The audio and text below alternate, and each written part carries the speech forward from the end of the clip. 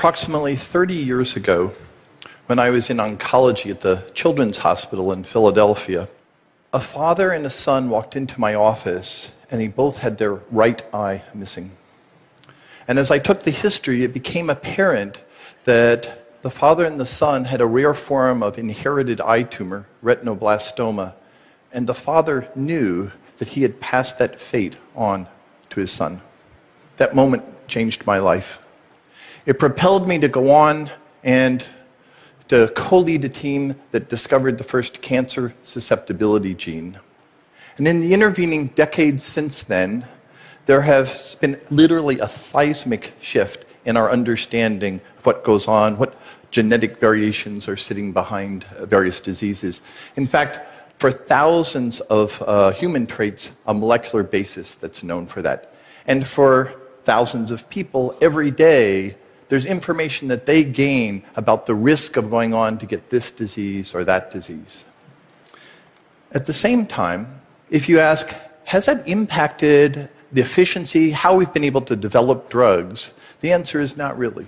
If you look at the costs of developing drugs, how that's done, it basically hasn't budged that. And so it's as if we have the power to diagnose, yet not the power to fully treat. And there are two commonly given reasons for why that happens. One of them is it's early days.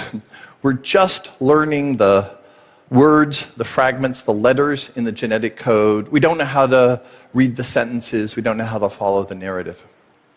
The other reason given is that most of those changes are a loss of function, and it's actually really hard to develop drugs that restore function. But today I want us to step back and ask a more fundamental question and ask, what happens if we're sort of thinking about this maybe in the wrong context?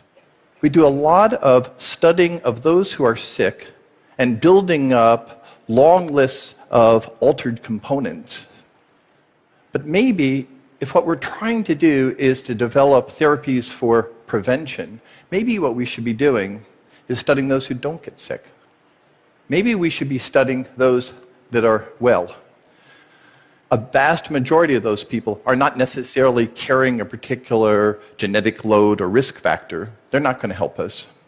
They're going to be those individuals who are carrying a potential future risk. They're going to go on to get some symptom. That's not what we're looking for. What we're asking and looking for is, are there a very few set of individuals who are actually walking around with the risk that normally would cause a disease, but something in them, something hidden in them, is actually protective and keeping them from exhibiting those symptoms. If you're going to do a study like that, you can imagine you'd like to look at lots and lots of people. We'd have to go and have a pretty wide study. And we realized that actually one way to think of this is, let us look at adults who are over 40 years of age. And let's make sure that we look at those who are healthiest kids. They might have had individuals in their families who had had a childhood disease, but not necessarily. And let's go and then screen those to find those who are carrying genes for childhood diseases. Now, some of you, I can see you putting your hands up going, a little odd. What's your evidence that this could be feasible? Well, I'm going to give you two examples. The first comes from San Francisco. It comes from the 1980s and the 1990s, and you may know the story where there were individuals who had very high levels of the virus, HIV. They went on to get AIDS, but there was a very small set of individuals who also had very high levels of HIV. They didn't get AIDS.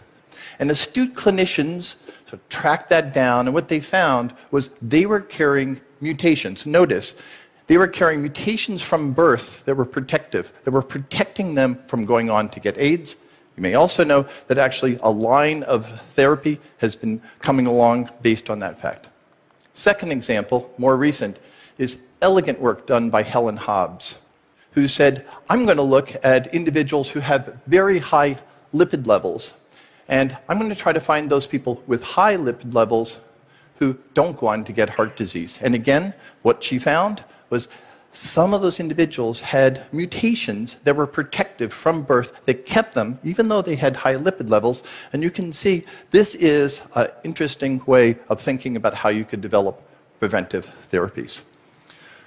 The project that we're working on is called the Resilience Project, a search for unexpected hero, because what we are interested in doing is saying, can we find those rare individuals who might have these hidden protective factors? And in some ways, think of it as a decoder ring, a sort of resilience decoder ring that we're going to try to build.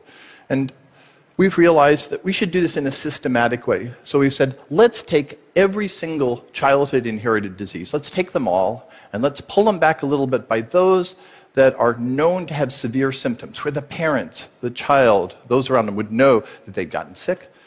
And let's go ahead and then frame them again by those parts of the genes where we know that there is a particular alteration that is known to be highly penetrant to cause that disease. Where are we going to look? Well, we could look locally. That makes sense. But we began to think, maybe we should look all over the world. Maybe we should look not just here, but in remote places where there might be a distinct genetic context. There might be environmental factors that protect people. And let's look at 1 million individuals.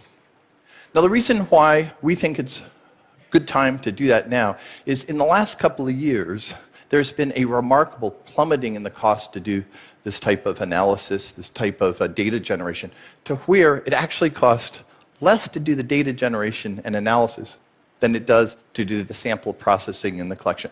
The other reason is that in the last 5 years, there have been awesome tools, things about network biology, systems biology, that have come up that allow us to think that maybe we could decipher those positive outliers.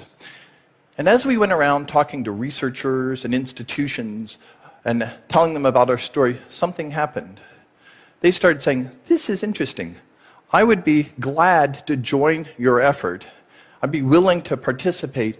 And they didn't say, where's the MTA? They didn't say, where is my authorship? They didn't say, is this data going to be mine? Am I going to own it? They basically said, let's work on this in an open, crowdsourced, team way to do this decoding.